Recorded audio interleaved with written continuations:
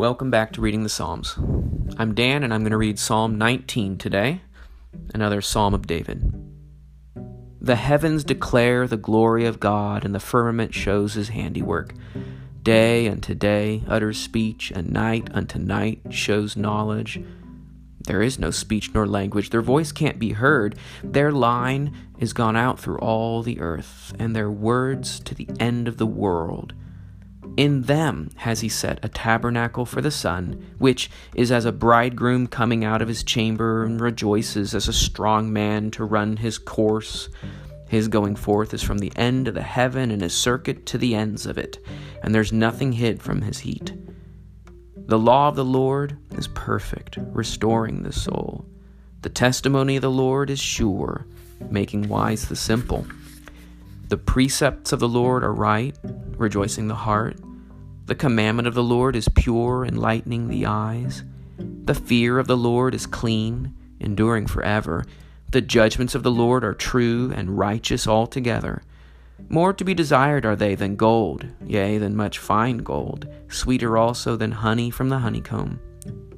Moreover, by them is your servant warned. In keeping of them there's great reward. Who can discern his errors? Clean thou me from hidden faults. Keep back thy servant also from presumptuous sins. Let them not have dominion over me. Then shall I be perfect, and I shall be clear from great transgression. Let the words of my mouth and the meditation of my heart be acceptable in thy sight, O Lord, my rock and my redeemer. The well-known beauty in this psalm seems to be the latter half. There's a song that we can sing today which put these words to music. It's a work that glorifies the magnificence of God's word. But the power behind that beauty is really the former half. When God speaks, he makes, he orders, he ordains, he rules, and he sets all running. There is this creation out there, which is the very glory of God himself.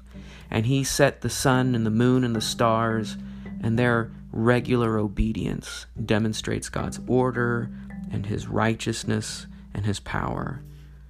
Indeed, may our words that come from our mouths and our meditations from deep into our hearts be righteous toward God and acceptable toward God, who can make such perfect words to rule this world and to give us what we need. Let's read it again. The heavens declare the glory of God, and the firmament shows his handiwork. Day unto day utters speech, and night unto night shows knowledge. There is no speech nor language. Their voice can't be heard. Their line is gone out through all the earth, and their words to the end of the world. In them has he set a tabernacle for the sun, which is as a bridegroom coming out of his chamber, and rejoices as a strong man to run his course.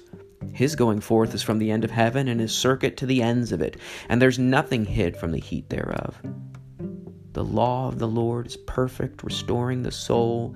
The testimony of the Lord is sure, making wise the simple.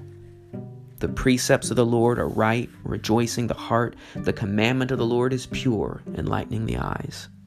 The fear of the Lord is clean, enduring forever. The judgments of the Lord are true and righteous altogether. More to be desired are they than gold, yea, than much fine gold, sweeter also than honey in the honeycomb.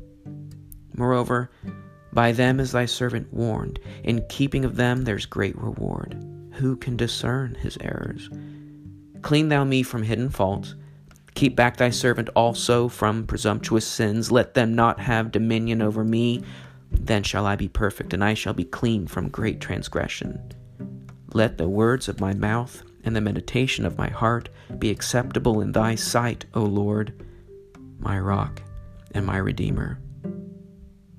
The psalm ends with a prayer that we will be kept from evil thoughts and evil deeds by these words.